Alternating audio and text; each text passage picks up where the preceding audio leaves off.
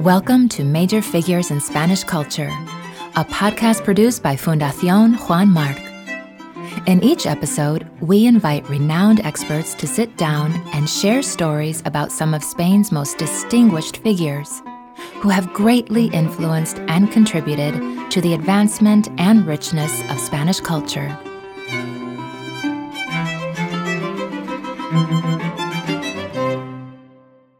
In the eyes of José Ortega y Gasset, a philosopher above everything else, man's greatest problem was understanding life as he immersed himself into a growingly complex modern society. He believed that Spain had been on a steady decline, both historically and politically, since the 16th century.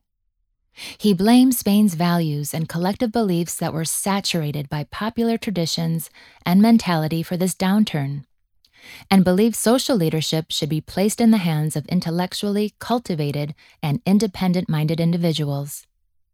Here to tell us more about José Ortega y Gasset is Juan Pablo Fusi, Emeritus Professor of Contemporary History at the Universidad Complutense de Madrid. Well, this lecture is about Ortega y Gasset because I consider Ortega, as we call it in Spain, as the most important intellectual Spanish intellectual of the 20th century. More, I would say that Unamuno could be or might be the alternative to Ortega. But Unamuno was a very unsystematic and arbitrary, contradictory thinker, and he was a solitary man, never joined others in an intellectual project. And Ortega instead was a very systematic thinker with a clear idea of what he wanted to do. He had a philosophy, he had a view on politics, he had an idea of what Spain he wanted to have, a liberal national Spain and also Spain as a European country. First, a sort of a short portrait of Ortega. Ortega, according to one of his disciples, Huéscar, also a philosopher, his face had an earthly tone. It was chiseled by deep cracks. His head was noble and powerful. He had a very diaphanous gaze and a penetrating gaze, sometimes looked like lost in thought. And he had a very persuasive voice. Some people found Ortega cold, distant, arrogant. Others, particularly to his disciples, he was just the opposite. He was very understanding, hospitable, proud but extremely kind, as other of the disciples, Julián Marías, put it. He was a monumental writer. Sometimes he was an exceptional writer. If I have to choose one example, I would put the foreword he wrote in 1942 for a book entitled 20 Years of Big Hunting, which was written in 1942 by the Count of Jeves, which is an extraordinary prologue of Ortega, 50 pages long, in which his prose is, as I said, exceptional and extraordinary. And the second point after the portrait I would like to say is that Ortega was, above all, he was a philosopher, and he should be understood as a philosopher, not as the author only of The Revolt of the Masses, whose most well-known book in the world. But he had always professionally was a philosopher, and he should understood as such. Marías, whom I said before, one of his disciples, says that Ortega's life was defined, shaped, and guided by philosophy. And Ortega himself, in 1922, he wrote, "Intellectuals are only useful as such, as intellectuals, that is, in their unpremeditated search for truth or when pursuing elusive beauty." Ortega was a philosopher. He studied in Germany, in Marburg, and between 1905 and 1911. Marburg at the time was one of the most interesting places for philosophy in Germany, the so-called Neo-Kantian school. But Ortega was educated there. And he enunciated was to be the seminal idea of his thought in his first book. And his first book was Meditation on Quixote, published in 1914. And in that book, which is a miscellaneous of different things, it's not a systematic book about philosophy, but Ortega put the most well-known phrase of all his thought. I am myself, I'm my circumstance.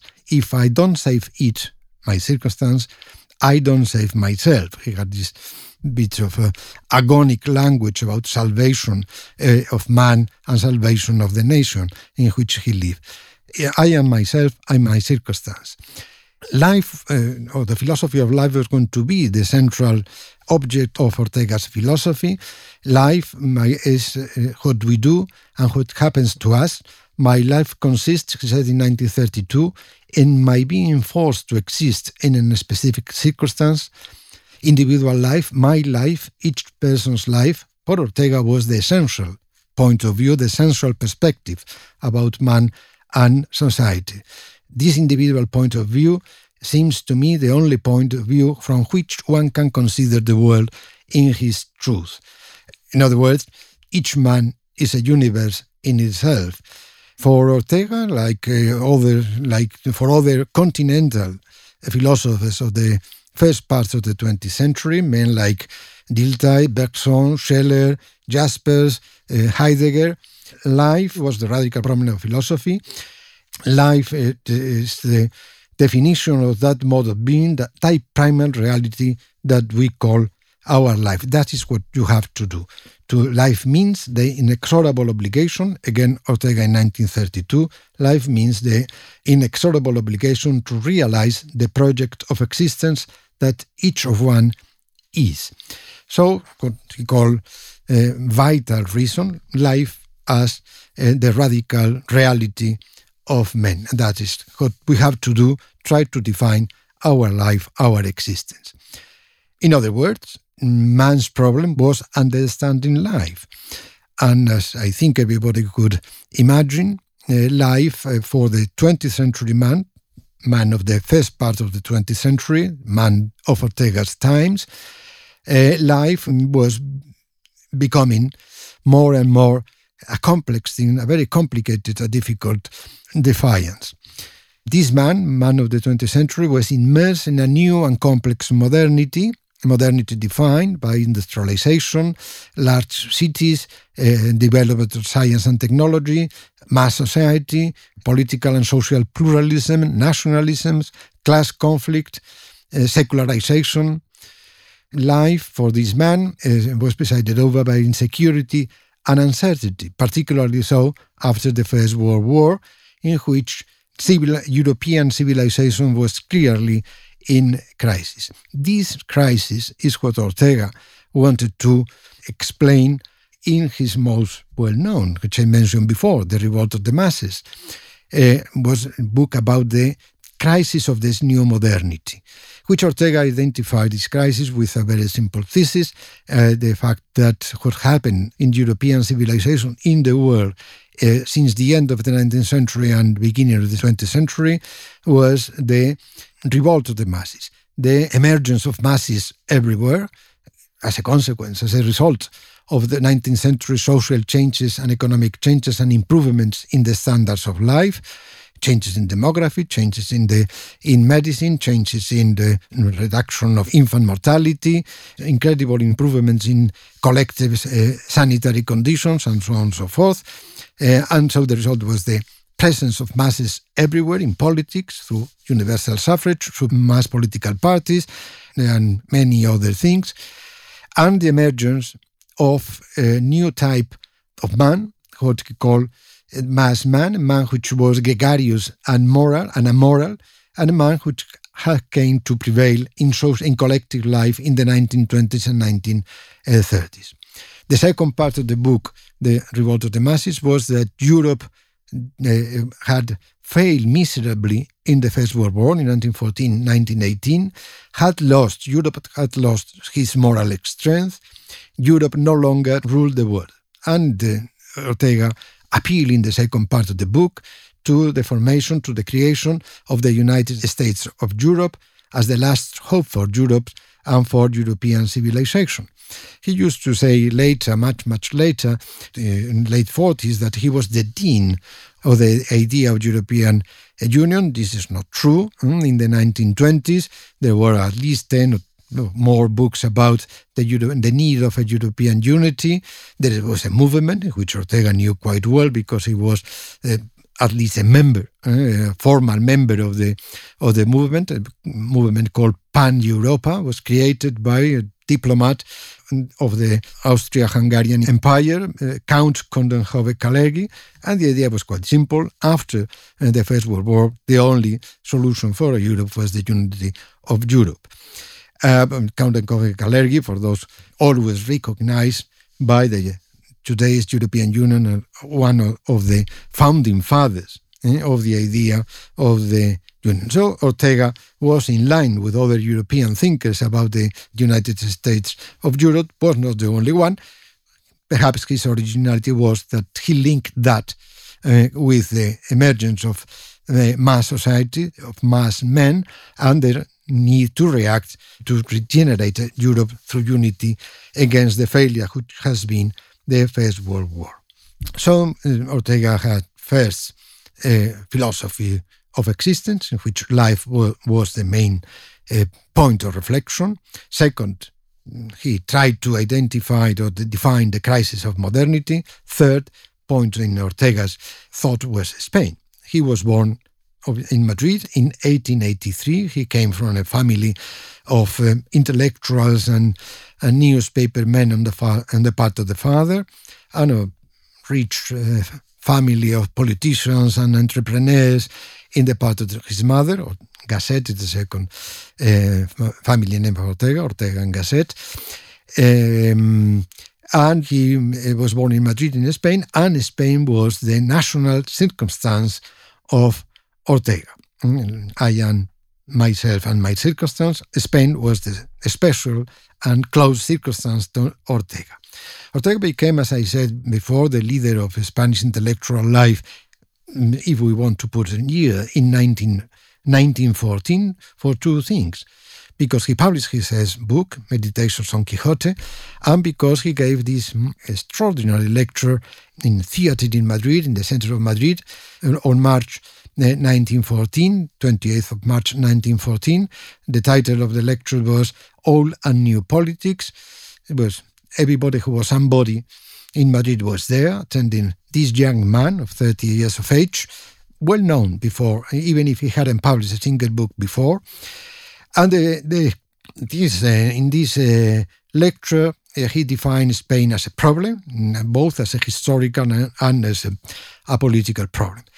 Historical problem, Ortega believed that Spain, history of Spain since the 16th century, the end of the 16th century, was the history of a permanent and continuous decline.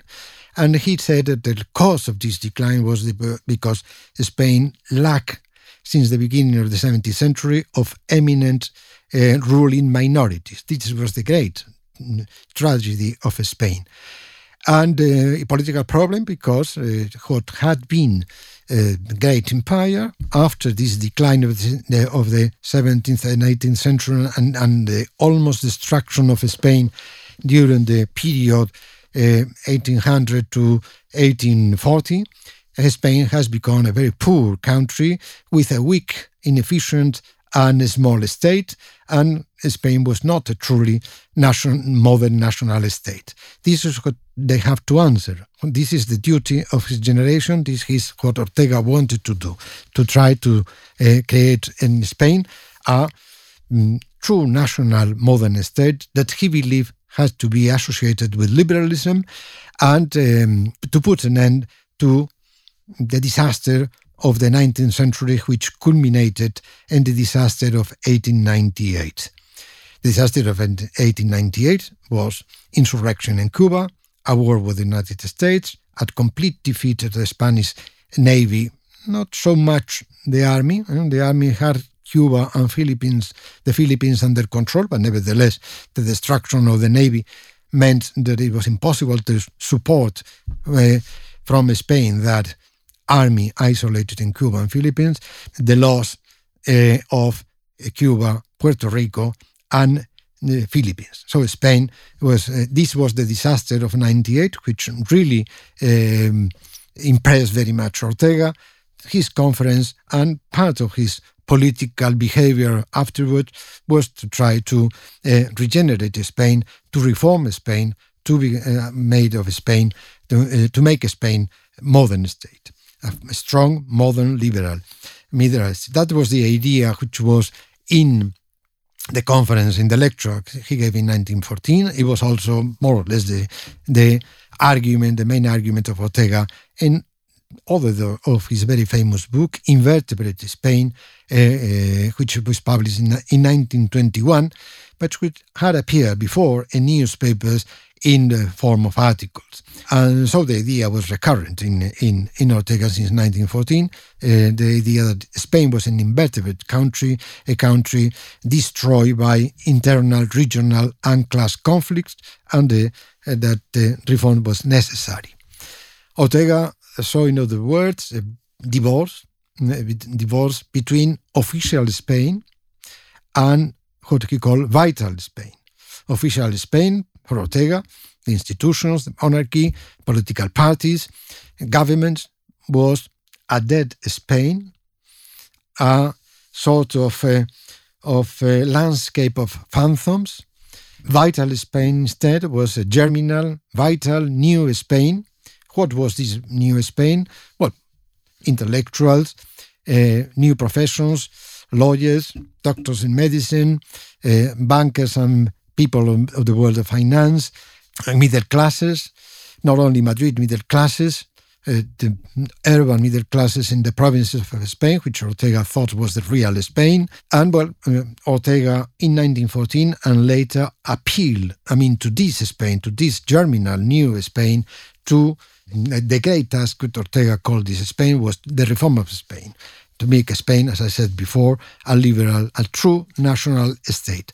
He used two words, liberalism and nationalization. Nationalization meant, in Ortega's world, a true national state, because he thought Spain was marked by localism and by the weight of local concerns on Spanish life, and that was the problem for the nation. In order to fulfill this task, Ortega wrote many articles, and he created a number of projects of cultural institutions. First, in 1914, the so-called League of Political Education was almost a non-existent sort of league, was signed apparently for almost 100 intellectuals with the idea of acting in Spain in support of Ortega's idea, but was not effective in any case. In 1930, he created the Association for the Republic. I will say something in a minute about that, but this work was, again, a sort of intellectual political party, or party of intellectuals. Ortega, the writers Pérez de Ayala and Antonio Machado, the poet Antonio Machado, the physician Marañón, which was one of the great Spanish personalities of the time, but they put together this Association for the Republic in order to work for a change in the form of a state at the service of this idea of open Spain to this new vital and vigorous new Spain, which Ortega had defined and appealed to in 1914. And also Ortega created a number of periodical publications, all were created around Ortega and for Ortega. As newspapers, as daily newspapers, the most important thing was the appearance, the publication of The Sun, El Sol, since December 1917, obviously was not financed by Ortega. And Ortega was not the editor of the newspaper, but was the main intellectual there, and the paper was created for him. It was the idea of a Spanish tycoon named Urgoiti, which was the owner of some publishing houses in Spain and had industrial paper making as well. And, he created this newspaper, which was the most important newspaper in Spain since 1917 to the Civil War. Ortega published again and again articles with his name, editorials and editorials as well, until 1931. So there was 14 years in which Ortega really was the main writer for The Sun, for the newspaper. And the other cultural journal I want to mention, because it still exists, is Revista de Occidente, Western Review, a monthly publication which was edited by Ortega. He designed everything in from the type of letter to the size of the newspaper, to the selected all the members of the editing board, and so on and so forth. And he was the owner of the journal, and also Revista de Occidente, Western Review, had a collection of books. And Ortega was also, the editor of those books, in which he published mainly many writers of German writers and German thinkers, not only, also French and British or whatever, but was open to the European culture, with this idea that Spain was a cultural nation, Spain was a European nation, and for instance, Spain should be open to anything coming from Europe. These were complementary of his political views, these ideas of the new Spain and the liberal and national Spain. For a time, Ortega believed that the reform of Spain was possible under the monarchy. He said that Spain had still to do the monarchist experience, but in the 1920s he changed. After the dictatorship of Primo de Rivera, who, by the way, he, like the most of Spain, supported for 3 or 4 years. But after the problems created by the dictatorship, problems with the army, with branches of the army, with the students, with the economy, Ortega became convinced that the monarchy was not a national institution in Spain, and it was necessary to change the form of a state. Then is when he created the Association for the Republic in 1930 with other intellectuals, and he clearly opted for the Republic. It was one of the most famous articles in Spanish newspaper history, written by Ortega in November 1930. Well, the title is not meaningful. It's the Berenguer problem. Berenguer was a military man who was appointed prime minister at the beginning of 1930. The important thing was the thesis of the article, which is what I said before. The monarchy is not anymore a national institution. We have to change the state. And it finished with the words in Latin, delenda est monarchia, the monarchy has to be destroyed, which was a very strong word. The Republic was proclaimed in April 1931 after, funnily enough, local elections.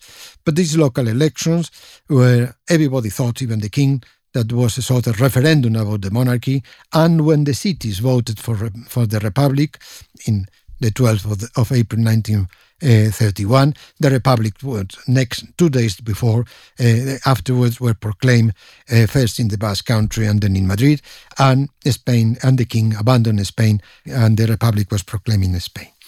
Ortega saw at the beginning the Republic as the embodiment of that new, vital, germinal Spain he had called for in 1914, but it was going to become very disappointed very, very soon.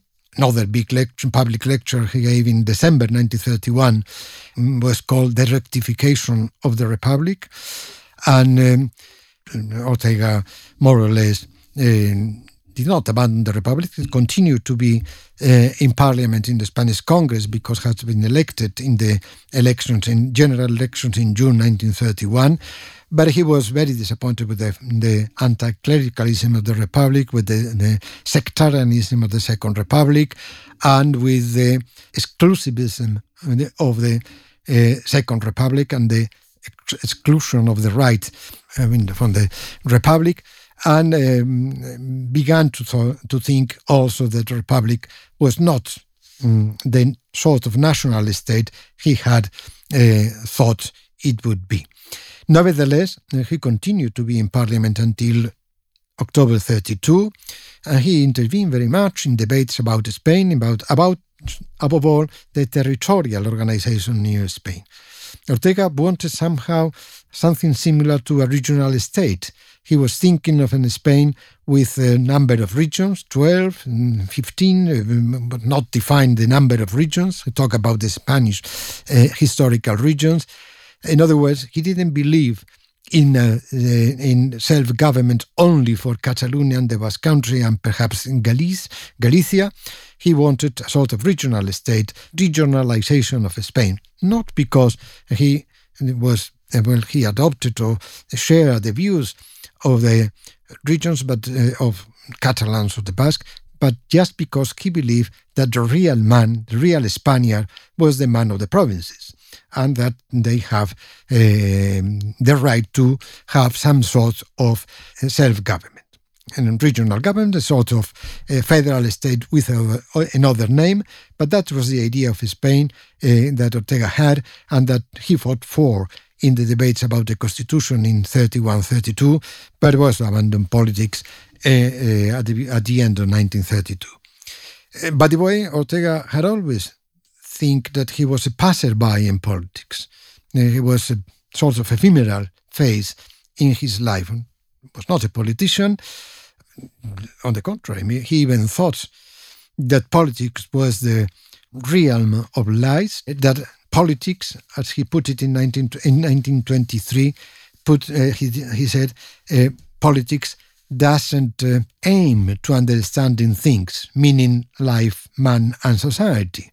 Was the realm, of light. So he was always uncomfortable in politics, and after he resigned from Parliament in October 1932, Ortega went back to philosophy, went back to university, went back to his intellectual life.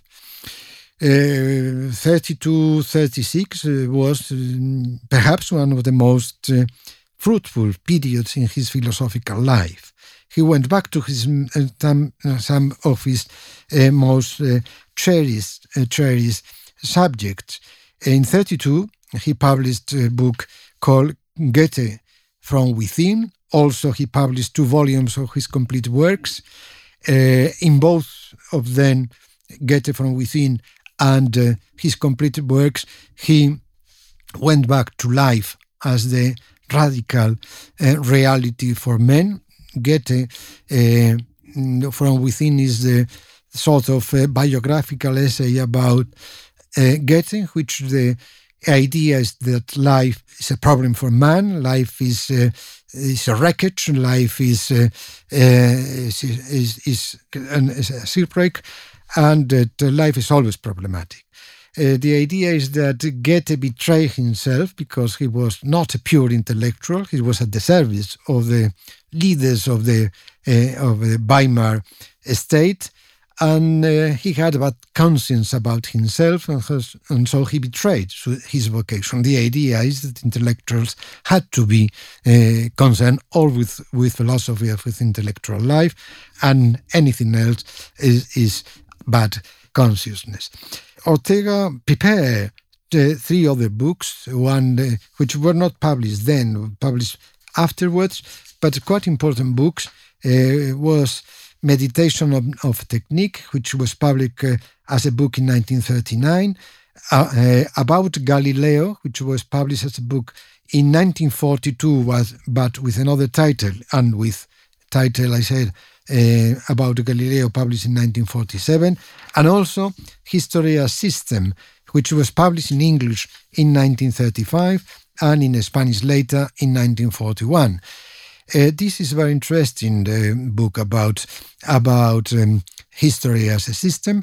Well, Ortega was again talking about life as the radical reality of man. So man was a biographical being. Man was not a biological being. Man was a biographical being. Meaning man is what has been all through his life, with all the contradictions and with all the rectification of his life. When one is himself, it's very difficult to say. One is sometimes something and later another thing. and biography is the only explanation we have about somebody's life as it is obvious. But the conclusion is very interesting, which Ortega goes to. Man has no essence, man has only history, which is very close to the, again, to Heidegger, which is a sort of parallel thinker to Ortega. Heidegger, extremely difficult, to follow. Ortega, very clear writer. He said that the clarity is the courtesy of the philosopher. When he practiced that, the idea, but very close to Heidegger, because Heidegger wrote at the same time, life is only comprehensible through history. You want to know what life is, you have to go to history. Life is everything man has done and been all through history. Exactly the same idea as Ortega. Ortega called that historical reason, meaning that we don't only have other explanation of us than history. Spain is what Spain has been in history, man is what he has been in his life.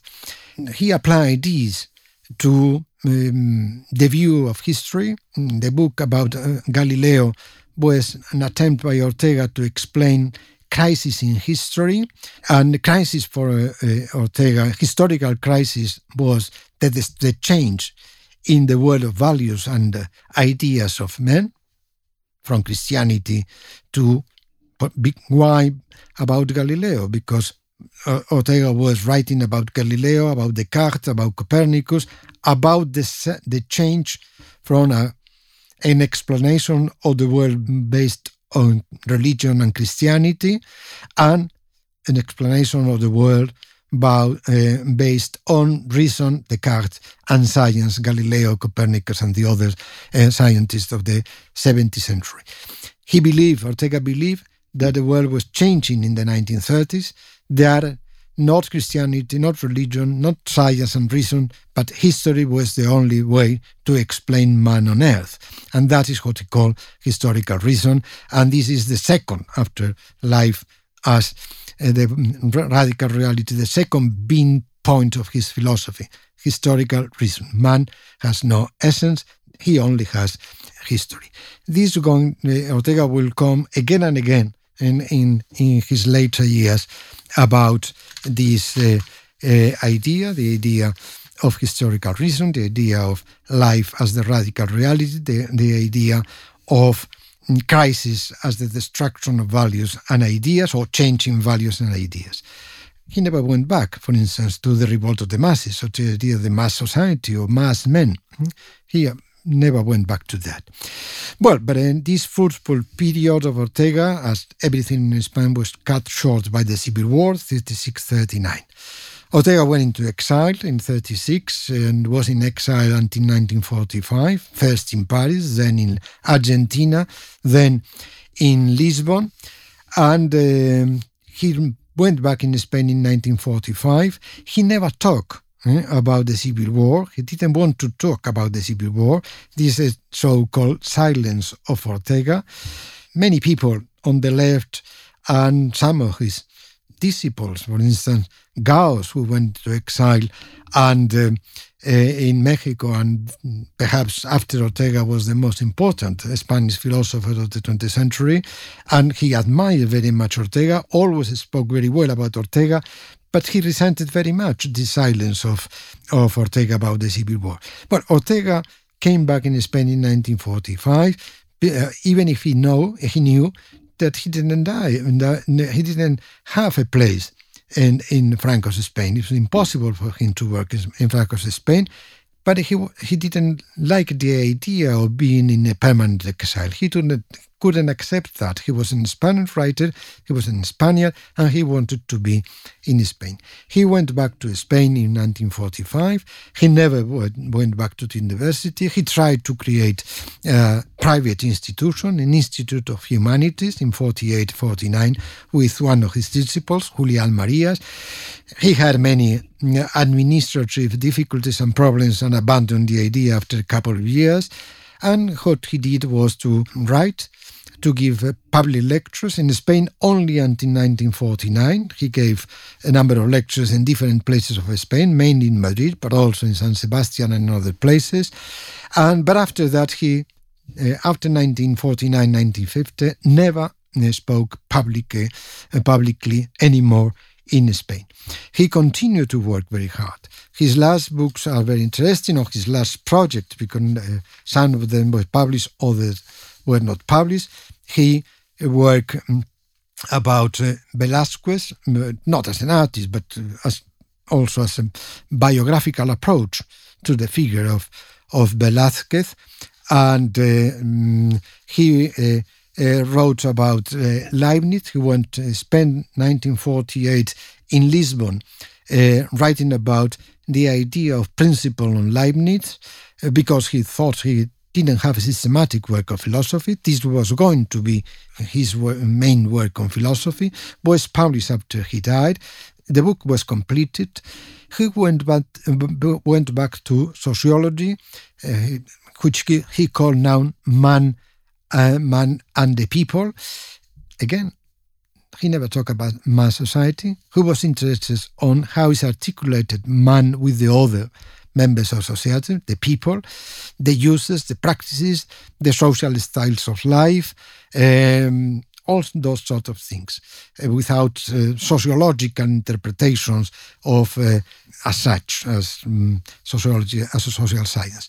But very interesting ideas about the importance, for instance, of uses, of values, as the practices that maintain united a collectivity. Well, he also was finishing the previous books, like new editions of many of his books, and he was given lectures in Europe and America. He lectured very much in Germany, went almost every year from 1950 to 55 to Germany. He went for the first time to the United States, lectured a couple of times in England.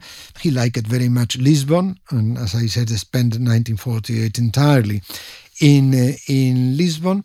He was regarded as a man of letters, an old man of letters in Europe, but there was a tragedy there. Well, Ortega was not interested in post-war philosophy, in existentialism in French, which was very close to his ideas about life, but he was not interested in that.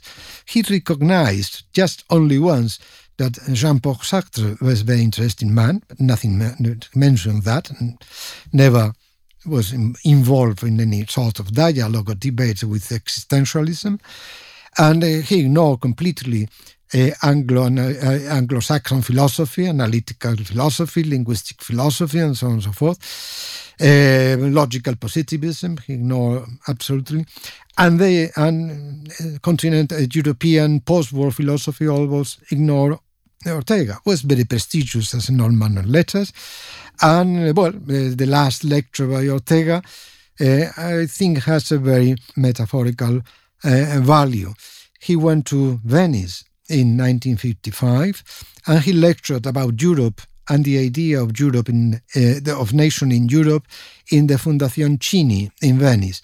Well, Venice was, as a metaphor, this marvelous city was a sort of expression of a vanished civilization, the vanished European civilization, and Ortega was also a metaphor of an old man of letters who represented the vanished phase of European culture, a phase in which philosophy had been the center of knowledge, the center of thought. The coincidence of Ortega talking about Europe in Venice seems to me it was like the brilliant end for a brilliant career. Ortega went back to Spain. Suddenly he felt sick. They discovered he had the cancer, and he died in October 1955, almost only 4 or 5 months after giving his lecture in Venice. And he remained, as I said before, for many Spaniards, as the main leader of Spanish intellectuality between 1900 and 1995. His philosophy has remained. He had a number, as I said before, the disciples, very important ones, Gauss, Huescar, Marias, others, and has been a certain revival of Ortega's philosophy in the 1990s with new generations, with new philosophies. Thank you for joining us on Major Figures in Spanish Culture. Join us next time with Julio Jensen, Associate Professor in the Department of English, Germanic, and Romance Studies at the University of Copenhagen. He'll be here with us to tell us all about Juan Ramón Jiménez, the prolific poet who won a Nobel Prize in Literature. See you then.